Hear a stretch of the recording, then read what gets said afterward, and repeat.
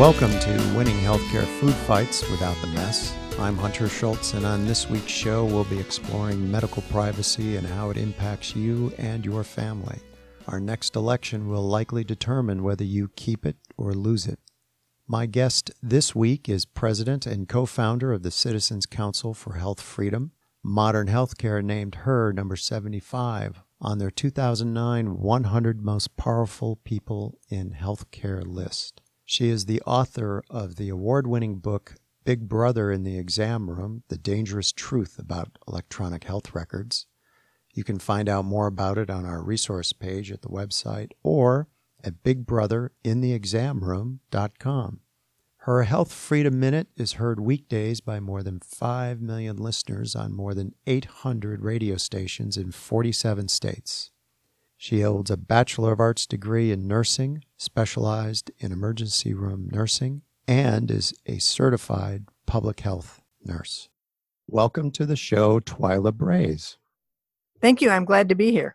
Well, so happy and honored to have you joining us, and thanks for taking time out of your busy schedule to share some thoughts about something we both share deep concern over. I know every time I go for a deep dive on American medical privacy, I wear my brown pants, and I'm wearing them right now. Let's dive right in, because over 20 years ago, you co-founded the Citizens Council for Health Freedom, which is on the web at cchfreedom.org. So did you wake up a morning and decide, this is what I'm going to do? What's the genesis of CCHF? It began with what I read about the Clinton Health Security Act, which was that the plan of President and Mrs. Clinton was to give us all a national healthcare system, and a national healthcare system run by health plans or managed care organizations. And I knew that once they took over the healthcare system, if they were allowed to do so, we would not only lose our health freedom, but we would lose freedom as a country. So you've done some great work up there in terms of milestones in Minnesota and medical privacy. Would I be correct in perceiving that if you live in Minnesota, you probably have the best medical privacy possible under current law of any state? Yes, but it is not originally the doing of this organization. We do have the strongest law in the nation.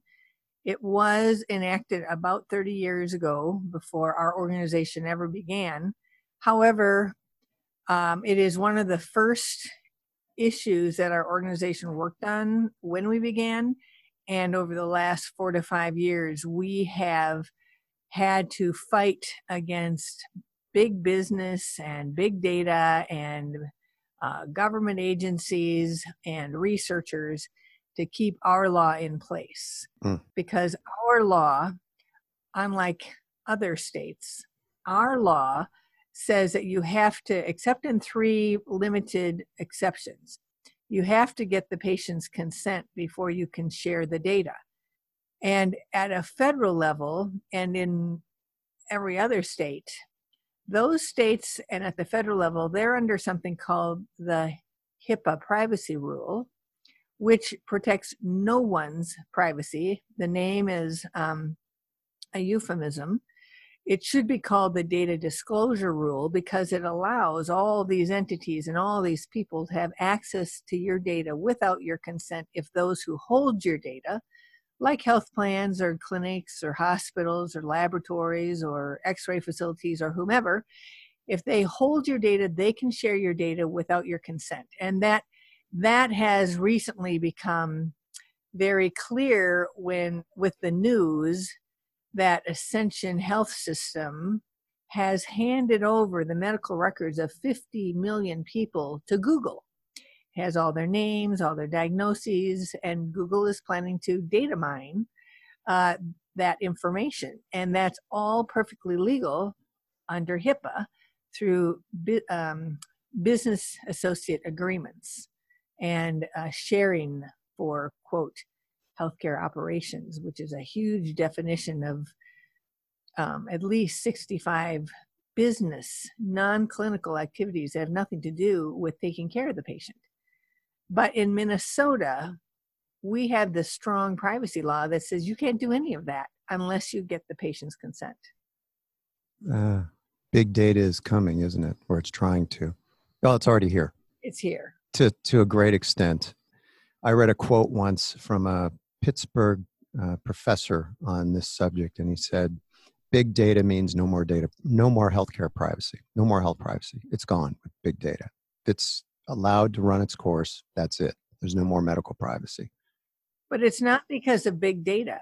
It's because big data happened as a result of HIPAA. HIPAA is the problem. Big data could sit out there and do, and try whatever they want to, but they'd have to get consent if it wasn't because of the federal privacy, so-called privacy rule called HIPAA, which means you don't have to get consent. And so big data has become a big thing because there's no limits on access to all of this private information on patients because of HIPAA. I'd like to commend you on the book. Great achievement. And I'm looking at it. I have it right here. And at some point, you decided to write Big Brother in the Exam Room. Obviously, just from looking at it, that was a huge job. So what was the backstory behind the decision to fire up the old word processor and do it? Yes, it's more than 400 pages long. It's got more than 1,500 endnotes because it had to be bulletproof. And the reason that I wrote it is because, we've been fighting the battle since 1996. And the battle is being fought against Republicans and Democrats. Mm-hmm. And so a lot of times it's the Democrats who are okay with the government having access to the data, but not the health plans, not big data, not big business. And it's the Republicans in office. I'm not talking about people on the street, but Republicans in office who, there's a lot of lobbyists from big data and big health and big government. And they're okay with the corporations having access to the data. And I have had Republicans, even libertarians, tell me that we're on the wrong side of the data issue because they need to get data on patients and patient care in order to have a marketplace. And that is just folly. Imagine that kind of reasoning with your bank records. It would never fly. And so they have, both sides have allowed the intrusion into the exam room for their own purposes, perhaps because of, some of their donors, perhaps because of their own investments, perhaps just because they love the idea of a market created by data and patients and doctors. But it's not really a market. That's an interesting thing. That's one of the things that I say in the book is, they're gathering this data according to things that the data industry or the government say is good medicine, but it's bad medicine. And all the reporting has taken the doctors away from the patient. And then what they're getting is not quality healthcare measurements. They're getting compliance measurements with how the outsiders want medicine to be practiced. And that's not good for any patient. And so it's like this entire industry has been developed through data taken from the patient and the doctor in the exam room, and lots of money on all sorts of angles is being accumulated using the patient's data, using the data to control the doctors, using the data to make analyses and put out that data and get money off of that data, and using the data for research that some people won't even want to be part of. So there's so much money. And what I wanted to do was I wanted to tell the story from the very beginning. And I wanted to say how we got to where we are now, that both Republicans and Democrats are letting intruders into the exam room, are controlling the doctor's treatment decisions, are putting the patients in danger. The electronic health record has proven to be a danger. There are new medical errors that come out of it. Doctors can't think critically when they're trying to just check the right boxes in order to be paid. So I talk about the dangers, and I talk about how we got to this point, which is because none of us pay, well, most of us, I should say, don't pay our own medical bills. And because we have some third party paying, and that's either the government or that's a health plan or that's an employer. And those people who are paying the bills have our money, and they can consider our money as their money, and they don't want to lose any more of it than they have to. And so they need to control the doctors. And so I have a timeline for how this country arrived at the control of third party payers in the exam room. And that's why we have all this data collection, all this data reporting, all of this happening without the patient's control over it. And patients are the ones who will suffer, but doctors are also suffering because, one, they become data clerks for the government and for the health plans. Two, they feel the ethical quandary in this because they know they're supposed to be taking care of the patients, but they're taking care of the paperwork. And then in addition, I mean, there's more doctors committing suicide now. It's more than one a day. And studies prove that the burden and the burnout of physicians is happening. The primary reason is the electronic health record. But doctors are also burdened by the fact that they're following the dictates of others in that exam room. They know what's best for the patient, but they're not allowed to do it if they want to get paid. And so lots of doctors are leaving. And one of the statistics that I have in the book is from a 2016 survey of more than 17,200 doctors. This is a very big survey of physicians. And 48% of them, so essentially half the physicians in the country, are considering leaving the practice of medicine altogether, retiring early, going into non-clinical practice like research, or going into tiny concierge practices where they only see like 300 to 600 patients. So that means at a time when 10,000 baby boomers are entering Medicare every day, half of the physicians are planning or thinking about heading for the exits. And this is primarily because of the outside control of the exam room of their treatment decisions that is empowered by the electronic health record that Congress has mandated that every doctor and every hospital put in every exam room and every hospital room. And so I needed to tell the story and let people know what danger they're in. They needed to hear that that electronic health record is not what they think that electronic health record is. It's a tool of surveillance. It's a tool of control, and it is a safety hazard for patients. Music to any author's ears, best-selling Twyla Brase joining me today. So I grew up with the Cold War as a suppressive influence, literally over the entire planet. One button pushed and that's it. So we're now doing the table play settings for an electronic Cold War. And I think our personal data is going to be used against us. It's going to happen. And while I was doing research for this, not only for this show, but in my own book, I have a section on healthcare. So, on privacy in it. So that was enough to make me go, whoa, wait a minute. But I found in his Cleveland Clinic talk, Ideas for Tomorrow, then NSA Director Admiral Michael Rogers provided a stark contrast with the legal hoops the U.S. government has to jump through in order to access a U.S. citizen's email or listen to a phone call. And you compare that to what we have in healthcare. And I'll have the link in the description of the show. And if you fast forward to the 22-minute, 39-second mark about medical privacy and that threat, and I've got it written down here, and I want to quote it. He said, "We live in a world now where suddenly this information has value for a lot of different purposes, not all of which are to ensure our health, and that's not good. Call me anything you want, but Admiral Rogers is way, way smarter than yours truly.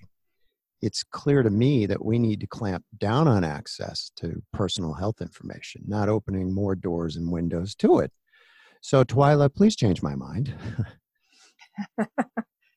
Well, I'm not going to change your mind, because the fact of the matter is that the data will be used against people, particularly in was it Ronald Reagan, or was it, who said that, in the twilight of your years, or the at birth when you're not perfect, or when you have a disability, or or even looking at people's genetics. So person A wants to marry person B, and now they've got the whole genetic sequence, and they look and they go, well, these two people get together, they've got a 25% chance or 75% chance of having this kind of a baby, and this kind of a baby is going to cost us a whole lot of money. And so we need to either require or recommend or whatever preconception testing, or genetic I can't think. I think of the name of the word. It's when you change the genetic editing. CRISPR. Yeah, CRISPR, right? And then if you're older at a certain age, because everybody they'll know what the age is, they'll know what the diagnoses are, they'll know all of that. There'll be things that aren't even available to you because they'll have all this information. Now, a lot of your listeners are probably limited when I'm talking about all this information. They're probably limiting their thinking to diagnoses that they have, or medications that they've taken. But your listeners need to expand greatly on that, because what's happening today is the whole movement towards social determinants of health information. And that means things like your ability to access food, your income, what are your housing conditions like, what kind of family situation are you in? This is a collection of basically all the information on your life. What are you doing on social media? And then people are making errors, I think, when they go into the patient portal of their clinic and they start adding more information about their life to the patient portal. This is considered patient-generated information, and it helps to fill in the details of your profile. And you might even share your sister's name or your parents' name, or what you did. You ate a certain food when you're out at wherever, right? People are starting to put in all this information.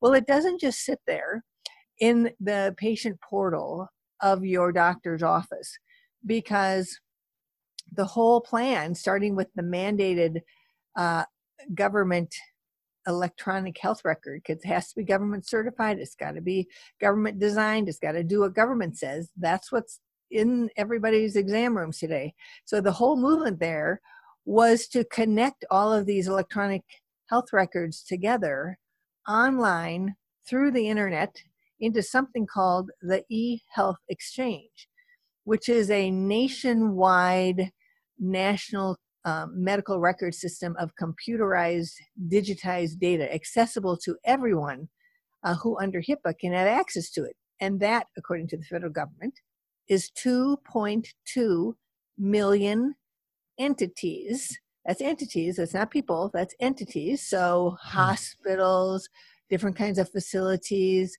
1.5 million of that are business associates of hospitals and clinics and health plans and laboratories and data clearing houses. And so all of them can have permitted access to all of your data without your consent if your hospital, health plan, doctor, laboratory, if they decide to use any of these business associates for anything that they want to do, whether it's research or analytics or predictive analytics to see how expensive of a person you're going to be. And so Epic is like the biggest electronic health record in the nation. And I quote in my book the founder of Epic, Judith Faulkner. And I'm not looking at that quote at this moment, so I can't, it's just going to be paraphrased. But it goes something like this. She's telling her, it's at her user group conference, which means all the people around the nation who use the Epic system are invited to come to a conference. And she's speaking at this conference. And she said something in this order. to these 8,000 people. We need to know what you eat, how you sleep, how many hours you sleep, and what your social conditions are, because they all affect your health. So this means your behavior. This means what you do on social media. Now I'm talking your behavior, social media, anything that has to do with who you are. And so the electronic health record, she would like the electronic health record to be called not an EHR, electronic health record, but a CHR, comprehensive health record. And I call it a complete dossier of your life. And so there you are, a vulnerable person in the exam room. And you are creating against yourself at a time where you have no choice. If you want care, you have no choice but to give up all this data so they can build this profile, this dossier on who you are. I do tell people, don't fill out questionnaires, don't answer lots of questions, don't share any information more than you need. But I encourage people to find clinics that aren't part of the system. Like we have the Wedge of Health Freedom, and they could go to jointhewedge.com and find a doctor who does only cash, check, or charge, and promises to keep their data between the four walls of their clinic. Yeah. Because you need to try and protect yourself. Sure. We're circling at the 70,000 foot level in some respects. And I'd love to drop down to the ground level where the listeners are getting medical care. And you've said some things that kind of lean in that direction. One of the things that concerns me is the fact that we now have genome in the primary care realm. It's $250 to get one done. That data is going into the electronic health record, if I'm not mistaken. Correct. So what this means for them, I think to do that effectively, they have to know the lay of the land, and you're already laying some of that out. Your privacy is GPS and Waze. Congratulations.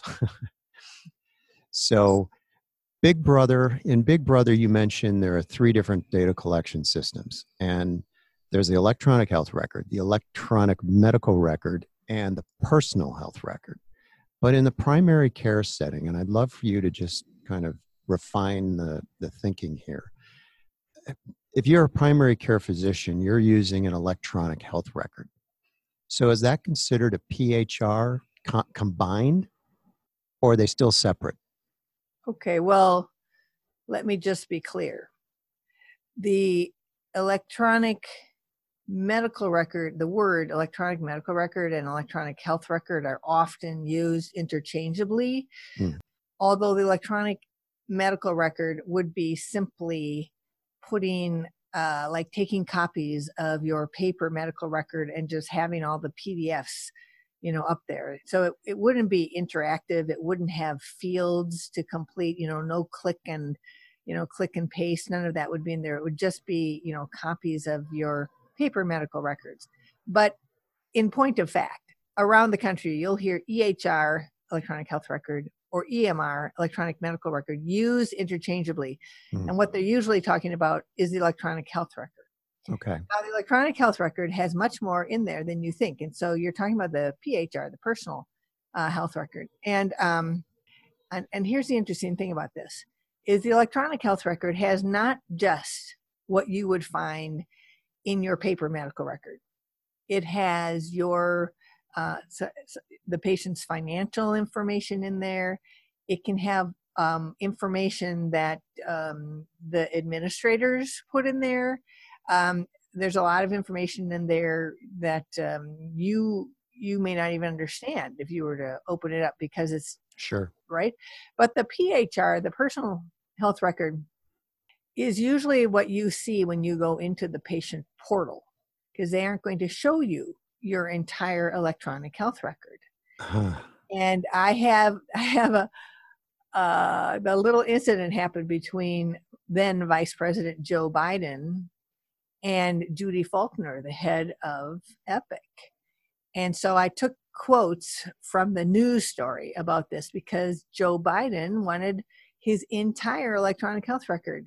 And Judith Faulkner wanted to know why, and told him he wouldn't even be able to understand it. And there were thousands and thousands of pages, and he wouldn't understand it.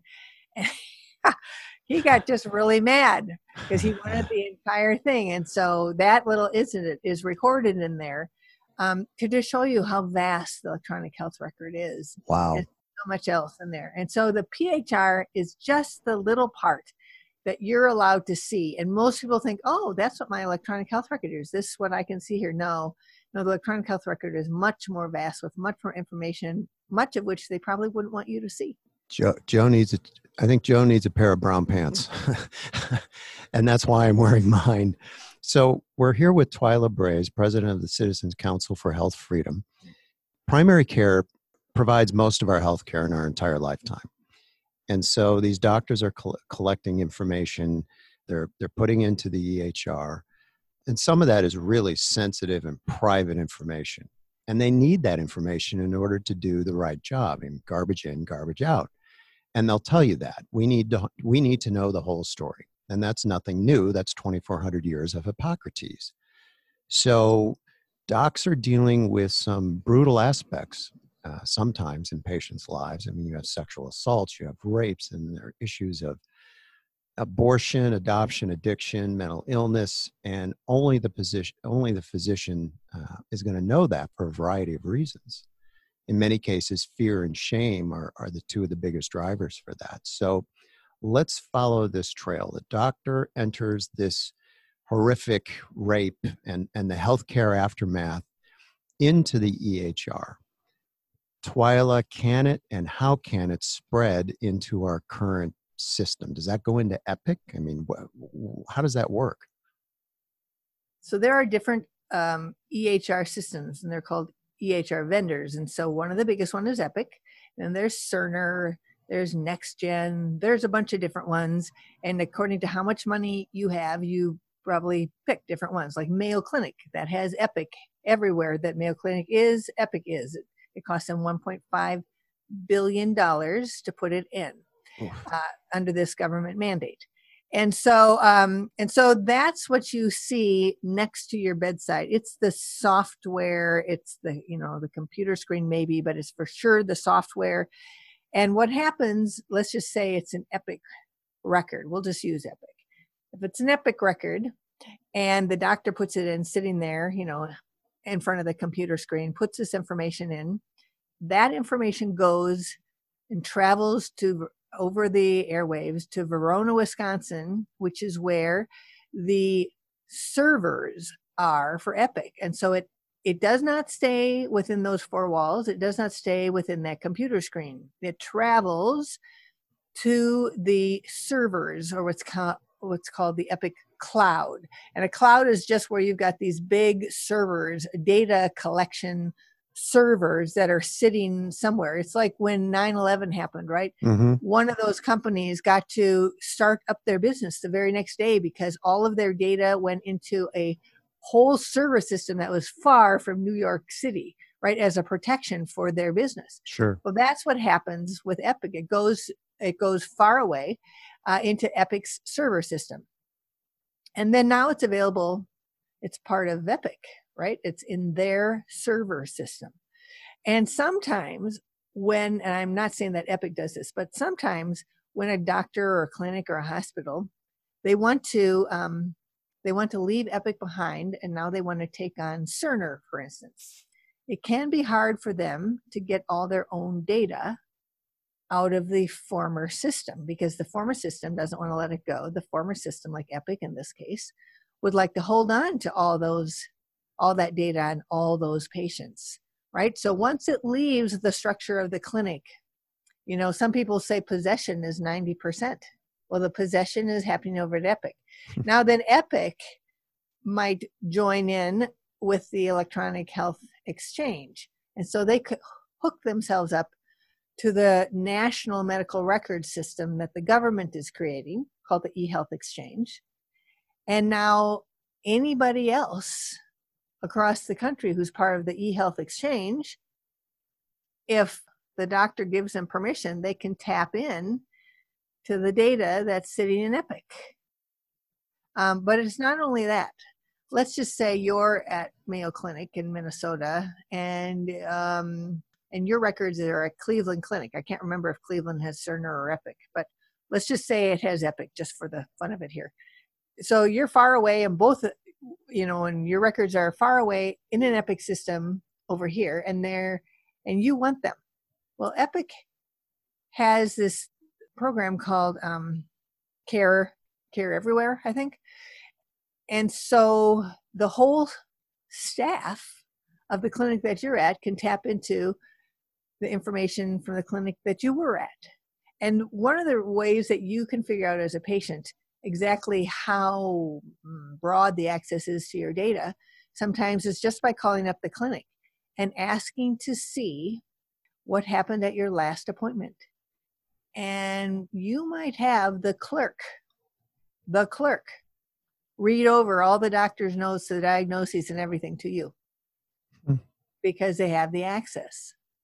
And and thumb drives, and well, that, yes. But I have talked to workers at clinics of big systems who have, there was one worker who said, you have no idea how far away we have to go to make sure that our colleagues can't see what we went to the doctor for.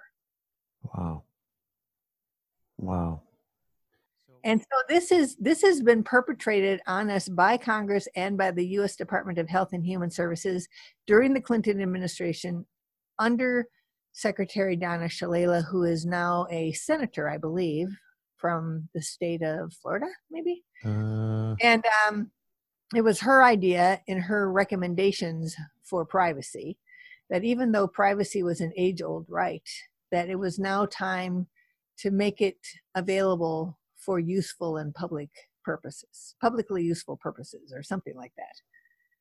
And that's how they took away all the consent rights, the legal consent rights, before HIPAA, a doctor wouldn't share your information because they were afraid of getting sued.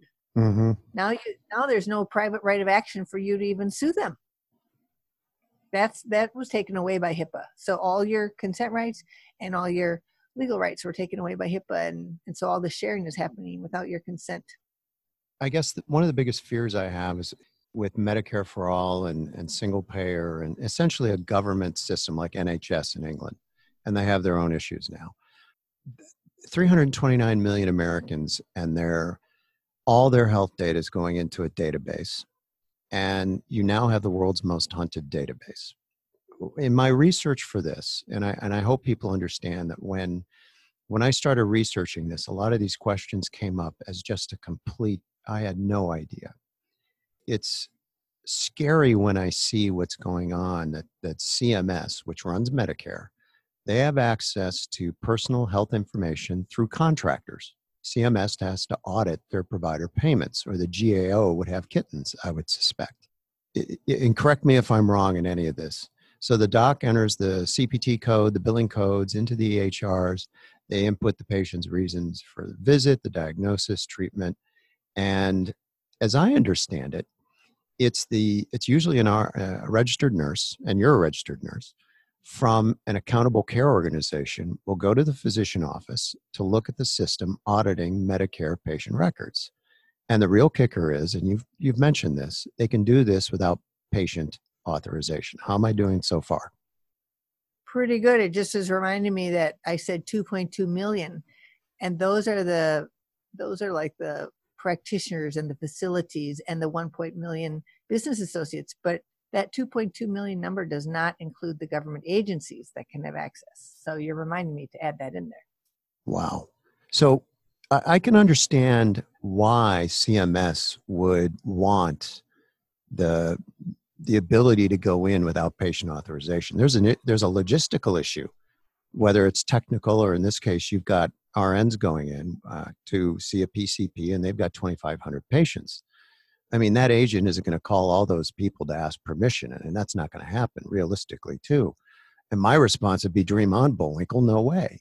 So I understand from their view why they wanted this, and they needed the blanket authority to do their audits. And so I asked myself how on earth they got this approval. And I saw they went to the OCR, and this is in the Federal Register.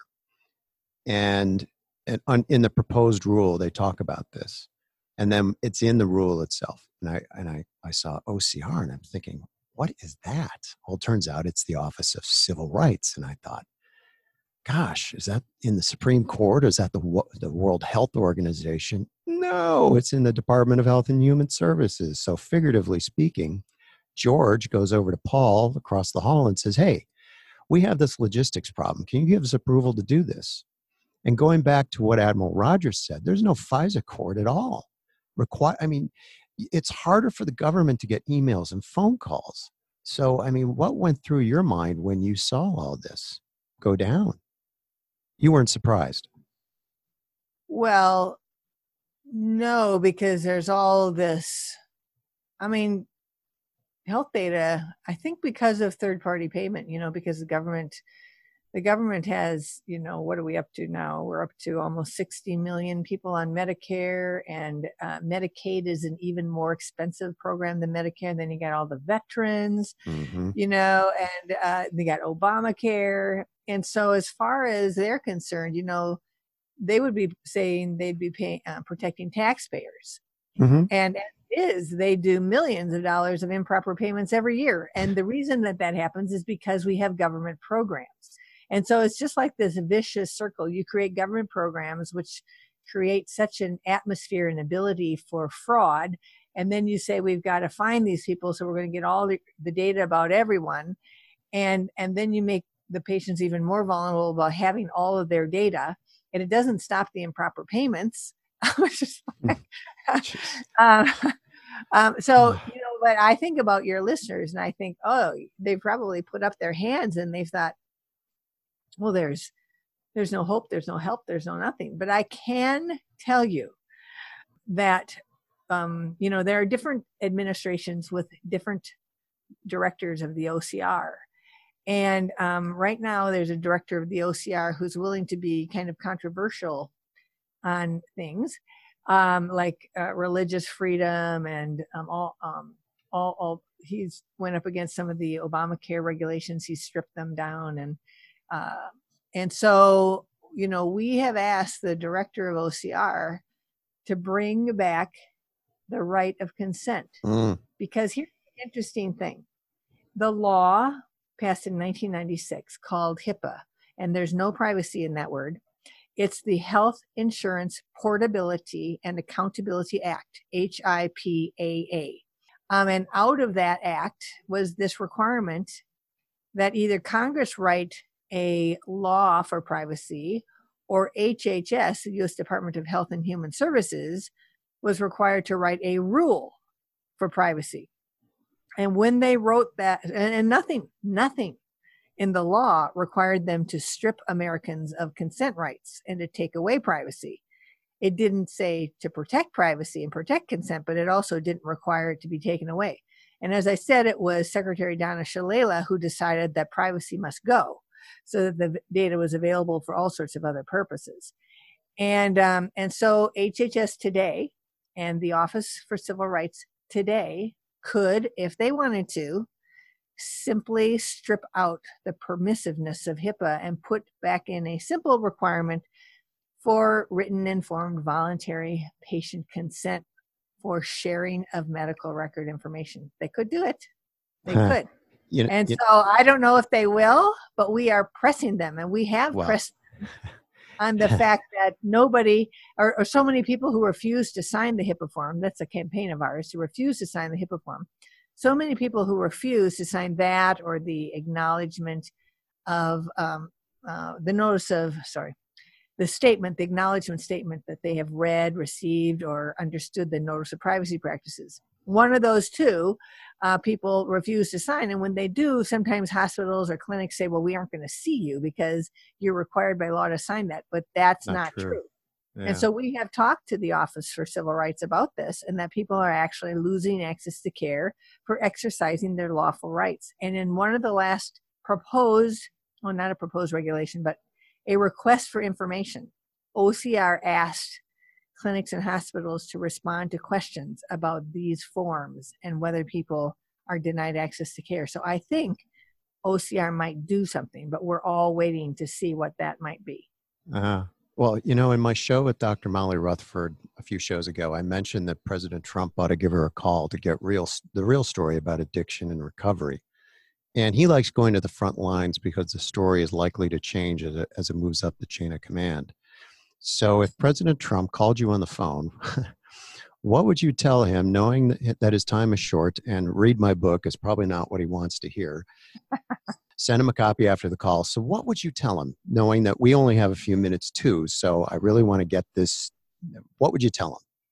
I would tell him that medical privacy and consent rights need to be restored because outside access to medical records is being used to control the entire healthcare system and to bring us a American style version of socialized medicine where the health plans centralize the dollars, the data, and the decisions. And so it'll look private, but it'll be socialized medicine, and that he needs to take action to make sure that we actually have freedom coming back to America in our healthcare system. Can he sign an executive order telling that fella at OCR to do what you suggested? Yep, he could. It's his department, right? Yep. I mean, here's the funny thing. This is a small world down here in Panama. And if he called me, I'd say first call Twyla and then sit down with Robert O'Brien, which is his national security advisor. And to tell you how small of a world it is, his brother Patrick, Robert's brother Patrick, lived here and is a friend of mine. And he has a legal practice in Northern California. Hi, Patrick. So where there's a will, there's a relative. And I will pass this along, and who knows, in the right world, but quite literally, there is something that he can do in a matter of minutes that can make a difference. And so considering that the potential dark cloud of fear, uncertainty, and doubt is hanging over us, and I'm not afraid of making the conclusion that this is a clear and present danger to us, and it's avoidable. It's entirely avoidable. And I think, and you probably know where I'd go with that, and that's direct primary care as one example. It prevents patient-sensitive information from getting released in the wild. So has Hunter gone cuckoo for Cocoa Puffs, Twyla? What do you think? Nope. As I have said it, we are creating escape hatches from the current system. The Wedge of Health Freedom at jointhewedge.com is one of our escape hatches. So you can get a doctor who really works for you and doesn't share information and is at an affordable price.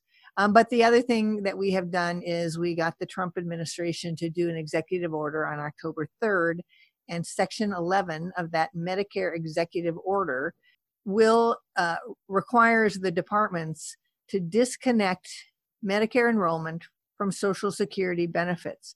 The Clintons tied them together in 1993 and said if you don't enroll in Medicare, you will not get access to your Social Security benefits. This is not lawful. This is not in law anywhere. It was an executive instruction, unilateral from the Clintons, and it's been followed for 26 years. And so the executive order says these two things must be disconnected. And that, of course, will start the road towards private coverage for a lifetime for seniors and for all the young people today who really should not expect to have Medicare in their future because, according to the trustees, it's probably going to be insolvent in 6 years, 2026.